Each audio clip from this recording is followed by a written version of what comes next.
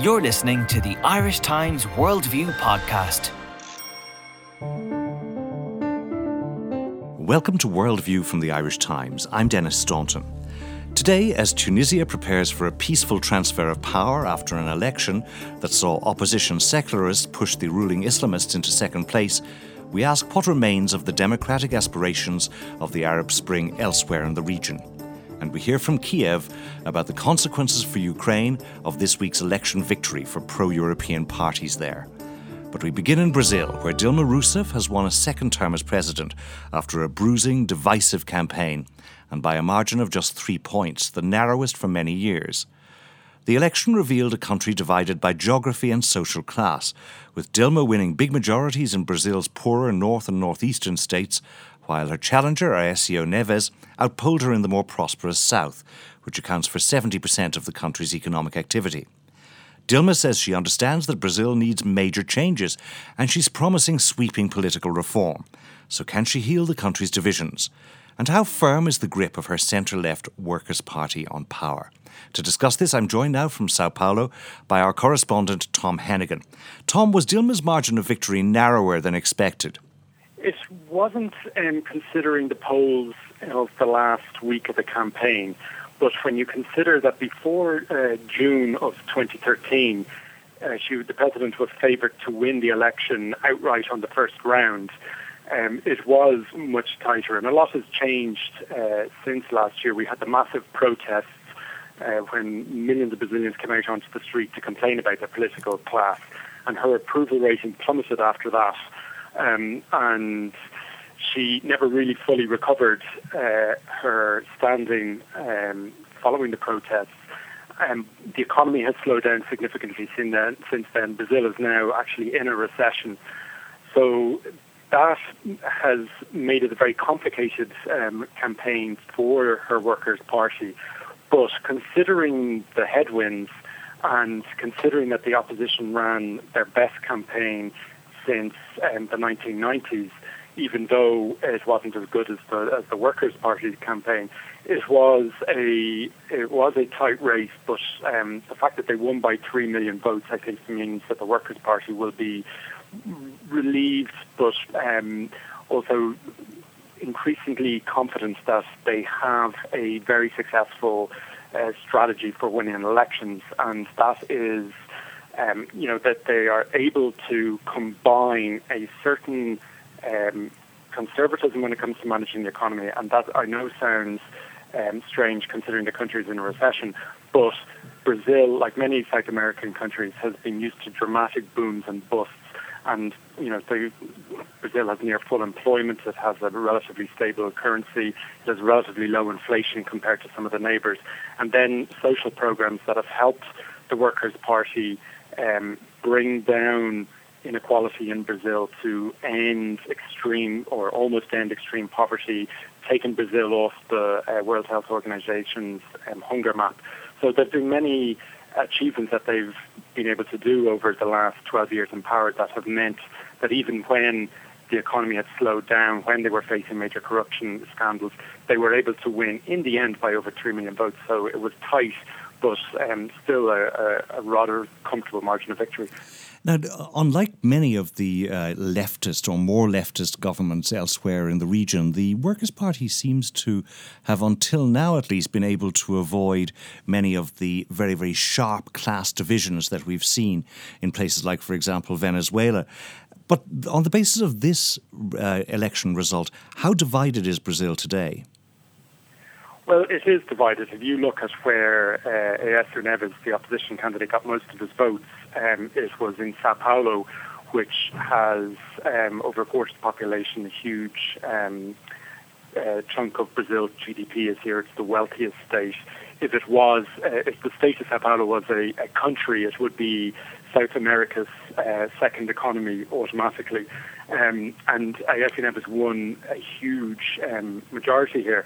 So, the flip side of that is, if you look at some of the poor, more economically backward states in the north and northeast of Brazil, and there the president got, in some places, over 70% of the vote, closing in one or two states on 80%.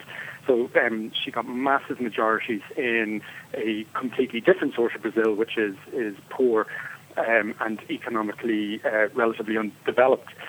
But I think the reason that she won was that she was able to get a better spread of the national vote. And in all of Brazil's 5 regions, she never got below 40% of the vote, as where in some regions Aécio Neves was unable to get 30% of the vote, as in the northeast, which is the second most populous of the region, that bit that juts out into the Atlantic.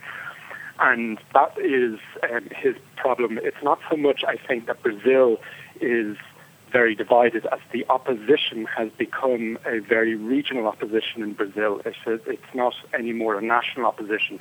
And because that opposition is centred on the most populous and wealthiest region, and they're able to build up big votes there, particularly in Sao Paulo, that makes these contests closer than they are on the national level. On the national scale, even in the regions where the president lost, she did quite well, or was able to play good defense in regions she couldn't win, and then build up big majorities in the regions where she was able to win comfortably.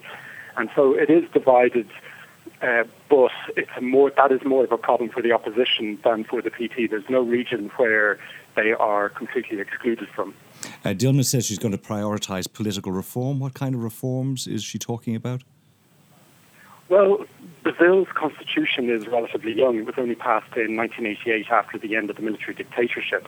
And I think most people now realise that after over 2 decades of military rule, many people went overboard on trying to draw up the most democratic documents possible. And that has led to a certain amount of chaos in Brazilian politics. Now, when you consider that the new Congress in Brazil, which has a little over 500 deputies in the lower house, it's going to have 28 parties in there. The biggest party, which is an ally of the President's Workers' Party, but it can't even get 20% of the seats in the Congress. So you have a very, very fragmented Congress.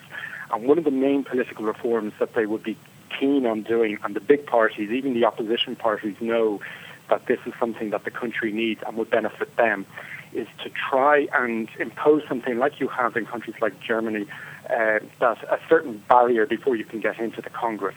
Because it's very hard to build coalitions in the Congress, and a lot of these parties, essentially very light in ideology, but are very interested in jobs in state authorities, state-controlled companies like state banks and whatnot, or getting pork doled out to their particular constituency, whether it's a region or a entity, industry lobby that they represent. And that is part of the corruption problem in Brazil. Another thing that they're very keen, the government, on doing, but less so the opposition, because the opposition is business-friendly, but the government, particularly the Workers' Party, want public financing of political campaigns. And when you look at most of the corruption in Brazil, it is the result of politicians who have to run very expensive campaigns. By some accounts, a vote in Brazil costs more in campaign financing than it does even in the US.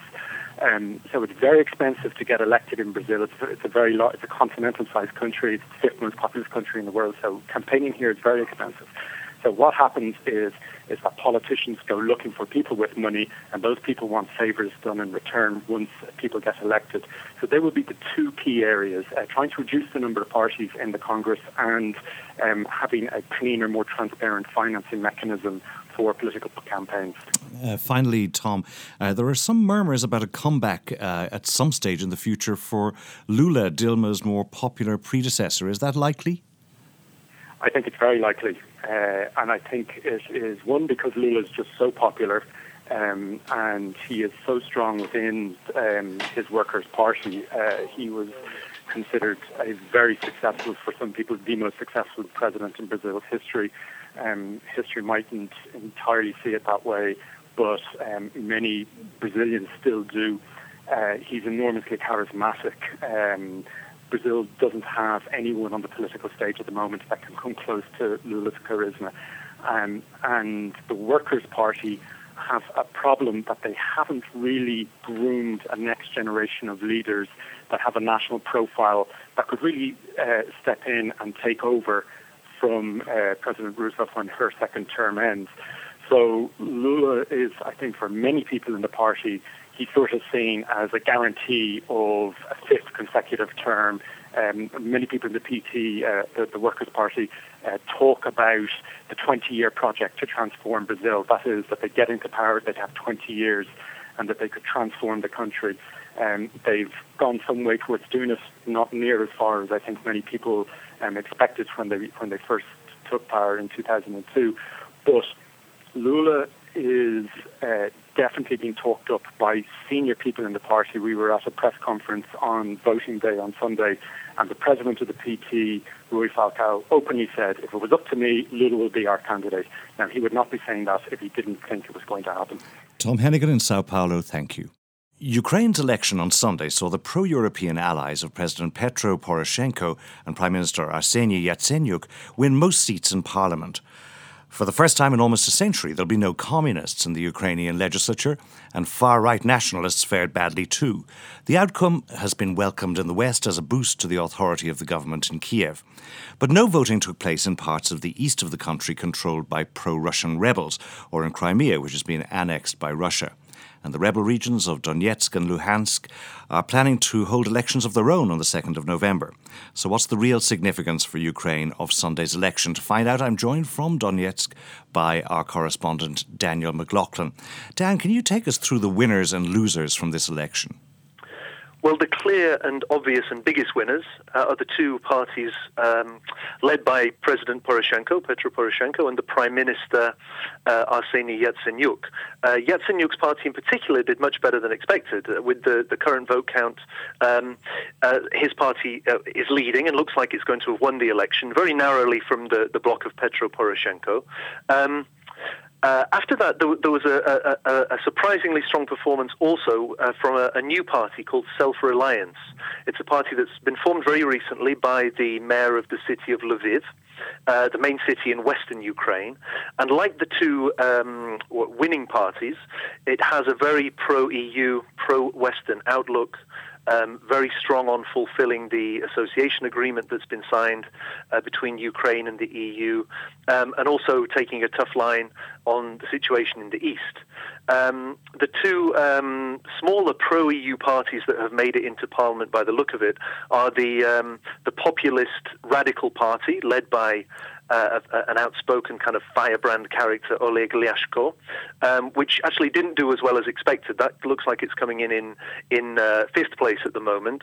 And perhaps a surprisingly poor performance from the party called Fatherland, led by former Prime Minister Yulia Tymoshenko. Her power has waned dramatically since the revolution, really, last winter, and since she was released from jail, subsequent to President Yanukovych's ousting in February. The party that represents most of the Russian speakers and the east of Ukraine, it certainly claims to be representing the interests of the Russian speakers. That's called Opposition Bloc. That's currently in fourth place according to the latest vote count. And that includes most of the members of the former President Yanukovych's party, the Regions Party. Most of the members that still remain active in politics are part of that opposition bloc. So they will still be represented in Parliament. And once the single mandate constituencies are also totted up, the opposition bloc is likely to be the third largest individual party in the new Parliament. Now, the history of post-independence Ukraine has seen quite a lot of power struggles between a president and a prime minister. Does this election result set us up for yet another power struggle of this nature? Certainly the hopes are, and all the public statements from the two key players in this, President Poroshenko and Prime Minister Yatsenyuk, are all the statements they're making lead us to believe that they are committed to not repeating the mistakes of the past. I mean, when we remember the 2004 Orange Revolution, which brought Tymoshenko to power, in fact, as prime minister, alongside her ally then, Viktor Yushchenko, he was president. But their joint rule turned into an absolute disaster. It was constant squabbling. None of the reforms that they promised got pushed through, and the two teams basically ended up at each other's throats, with the result that Yanukovych's party, the Regions Party, managed to come back and subsequently take power. Now, Yatsenyuk and Poroshenko are insisting this won't happen again. They say that Parliament is now has a huge pro-Western, pro-reform majority, with only really the opposition bloc forming any kind of strong resistance to Ukraine taking this pro-Western line.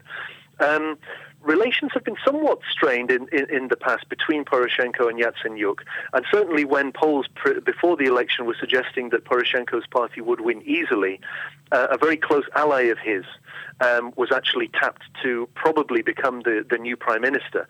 But with the strong performance of Yatsenyuk's party, it looks like he will be in a very, very strong position to retain the premier's position. And when you look at their platforms, they are very, very similar. And they've immediately entered coalition talks. Proposals are on the table, and they say that they are going to formulate a joint coalition plan and present that to the public very soon. And they certainly insist that it will, on all the key points involving economic reform, anti-corruption measures, an attitude towards the rebels in the east and towards relations with Russia. They say that they have got very close common positions, and these positions will be the main foundation of the coalition agreement that we should see in the coming days. So what can we expect in terms of reconciliation with rebels in the east and the attitude towards Russia? It's very, very difficult to see a reconciliation at the moment. Certainly, as regards Crimea, all the main parties say, the pro-Western parties say they will never accept the Russian annexation of Crimea. And they say that in the east, they say that Kiev is doing its best to calm the situation down, to fulfill the measures laid out in a broad ceasefire plan agreed back at the start of September in Minsk. But they say the rebels are simply not sticking to this and are pushing ahead with Russian backing, not only with military actions on the ground, but with these elections that are due to be held on Sunday in rebel-held regions of Lugansk and rebel-held regions of Donetsk. Russia has certainly made a potential reconciliation, it seems more difficult today, by saying that Russia will recognize the results of those votes. This is certainly something that the West opposes. It's something that Kiev says breaches Russia's commitments in those talks in Minsk. And if Russia does indeed recognize the results of these elections at the weekend, as it says that it will today, it looks like another step towards formalizing the effective partition of Ukraine and Russia's effective recognition of these two areas, Donetsk and Lugansk, as republics that have broken away from Kiev's rule and are on their way towards some kind of, albeit unrecognized, statehood. And if indeed that happens, and you have this recognition by Russia of whatever the outcome of these elections is on Sunday in the eastern part of the country, is there anything anybody can do in Kiev or indeed in the West to prevent the effective partition of the country? I mean, the way that Kiev sees it, Russia is determined to make sure that this new pro-Western Ukraine and this new pro-Western government that is on the way to being formed on the back of these elections on Sunday, they believe that Russia will do everything it can to make sure this whole pro-Western project in Ukraine fails. The only thing holding Russia back, as far as Kiev sees it, is Western pressure and Western sanctions on Russia. They say that Western sanctions have prevented the rebels backed by Russia from pushing further into Ukraine, from pushing into regions like Kharkiv or taking the city of Mariupol, for example, on the south coast, then pushing towards Crimea and creating an effective land bridge, which would link Russia with Crimea. Ukraine says the main factor is the Western sanctions. And they don't see any real willingness on Russia's behalf to accept the new pro-Western stance of Ukraine and to accept the territorial integrity of Ukraine. So all eyes, as far as Kiev is concerned, are on the West and further measures from the West to strengthen sanctions on Russia. And we're expecting in days ahead with the approach of these elections and with Russia's pledge today to recognize the acknowledgement, to recognize the legitimacy, rather, of these elections in the rebel regions at the weekend, Kiev will again be pushing for tougher measures from the West, particularly from the United States and from Germany, to lead the way in the EU and to make sure that sanctions are certainly not weakened and are even ratcheted up if Russia does indeed go ahead and recognize the legitimacy of the votes on Sunday. Daniel McLaughlin in Donetsk, thank you. You're listening to the Irish Times. You're listening to Worldview from the Irish Times with me, Denis Staunton. Tunisia's popular uprising against President Zine El Abidine Ben Ali in 2011 was the first in a wave of protests across the region that became known as the Arab Spring. This week, the secularist opposition pushed the ruling Islamists into second place, setting in motion what is said to be the second peaceful transfer of power after an election since the revolution. So why has Tunisia's transition to democracy apparently gone so well?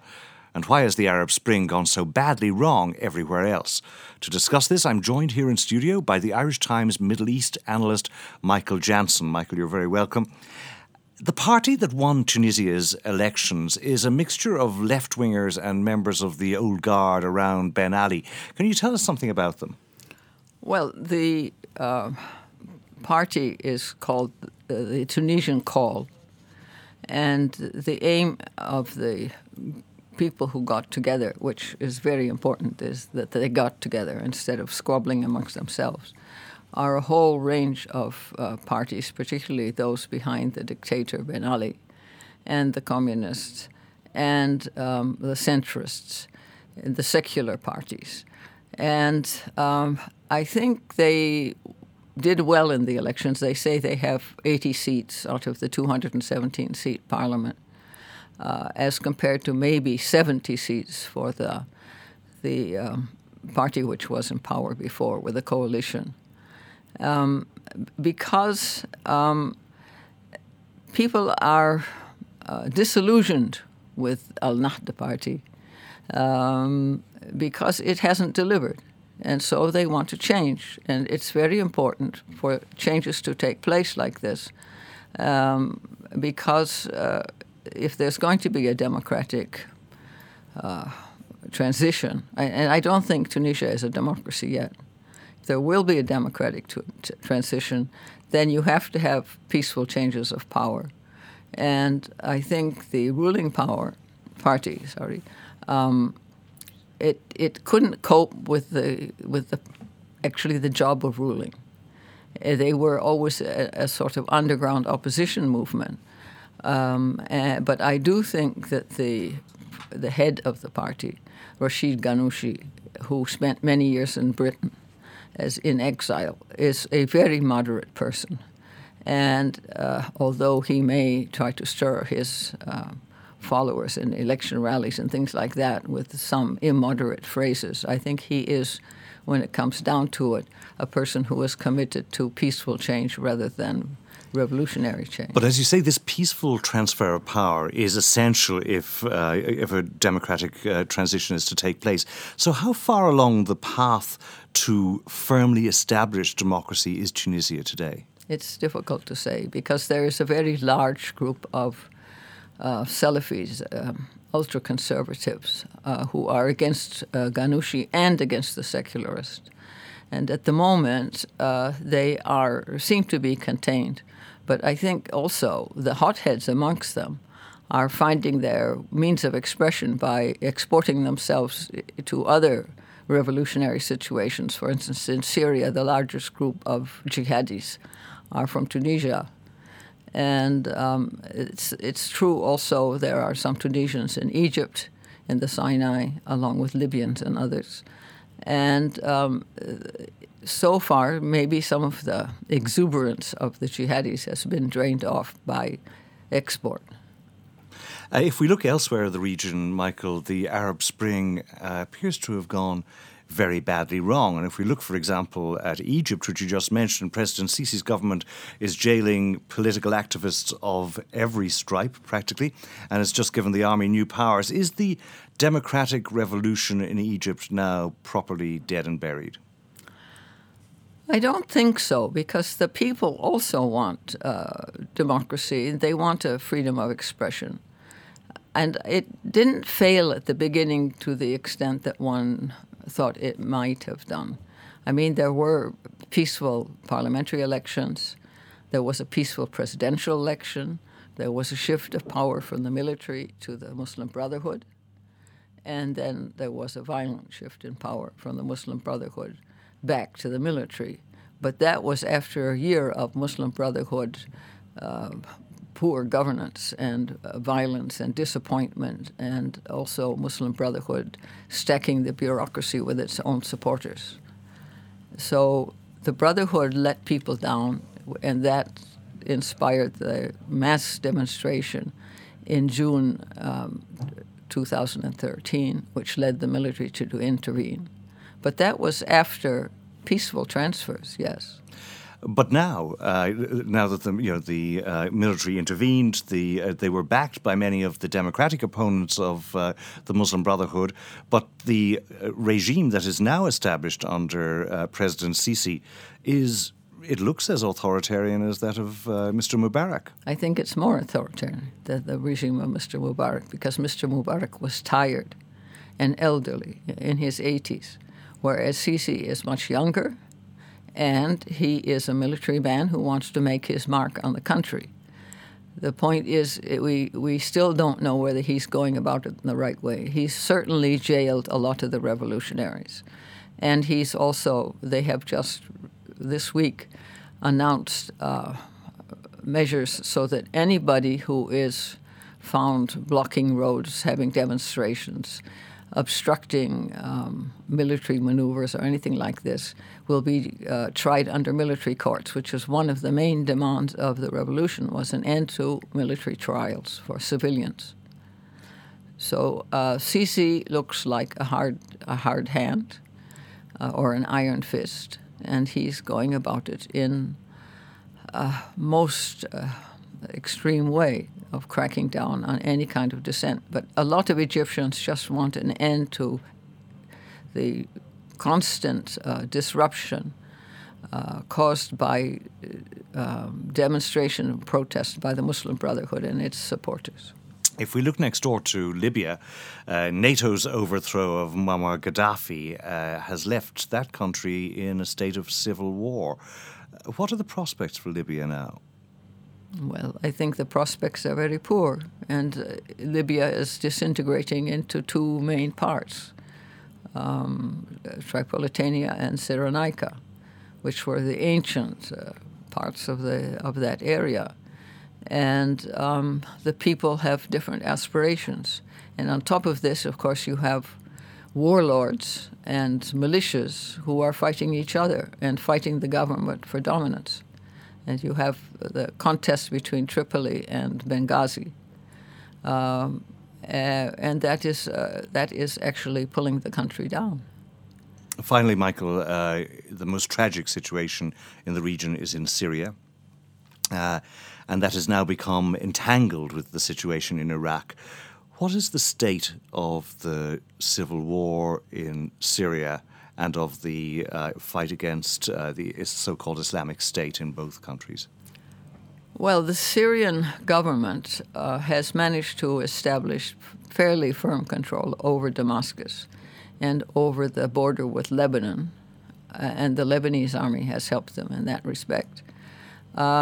The north remains a sort of Wild West kind of situation where you have different fundamentalist groups who are competing for power, and the Islamic State organization, which used to be called the Islamic State in Iraq and Syria, has managed to get its grip on Raqqa, which is a large city in the north, and also the eastern province of Deir ez-Zor, where there are oil wells. But the Islamic State then, of course, swept into Iraq in June and took over Mosul. But the city of Mosul is very restive now. They don't want the Islamic State anymore. The situation in the city is dire in terms of electricity, water, services, jobs. People cannot maintain their families. They cannot get food. So one doesn't know what's going to happen. The Islamic State claimed that it could administer these areas. I think they've had somewhat more success in Raqqa, which is their capital. But it's very doubtful that they can continue with such policies. They are alienating the people who live in these cities, who are fleeing. And the people flee either out of the country or they flee to the government-held areas. You've been reporting on the Middle East for many years now. If you look now, when we consider this survey, this brief survey we've just had, if you look now at the Arab Spring and the events of 2011 and thereafter, where do you think that stands historically now? Was it a flash in the pan? Was it a real change? Has something fundamental happened in the region? Well, I think something fundamental has happened in the region. One of the things that has happened is that you have a revolution in Yemen now, which is proceeding, which was one of the states which was also hit by the Islamic Spring, or the Arab Spring. And Iraq is in serious trouble. Whether Iraq as a country will survive this, it's very doubtful. One doesn't know what's going to happen in Syria. I think Syria has a better chance of surviving than Iraq, but it's difficult to say. And Lebanon is being drawn in on a daily basis, closer and closer to the crisis in Syria. So it is very difficult to say how the Middle East is going to get through this period of turmoil and trouble. It is, I think, the worst political situation I've seen in the region for as long as I have been living or working in the region. And yet the promise of the Arab Spring was self-determination, democratic reform for the peoples of that region. Well, that's what it was. But, I mean, the people of the region are ignored by the leaders. And one must say that the people of the Western world in many countries are also ignored by their leaders, who go about carrying out policies which are not in the interest of their people or their countries. But this is what has been happening in the Middle East for a long time. And it's difficult to understand how these people think. The people will also take inspiration from the Arab Spring, I think. And they will not stand for all of the kind of terrible aggressions on their freedoms that has taken place before. I mean, Sisi may be in power in Syria or in Egypt now, but he may not be in power in Egypt a year or 2 years from now. An economist friend of mine in Cairo made the point that Sisi has perhaps 18 months to sort out the economy before people start going back into the streets. Michael Jansen, thank you. And that's all from this edition of Worldview.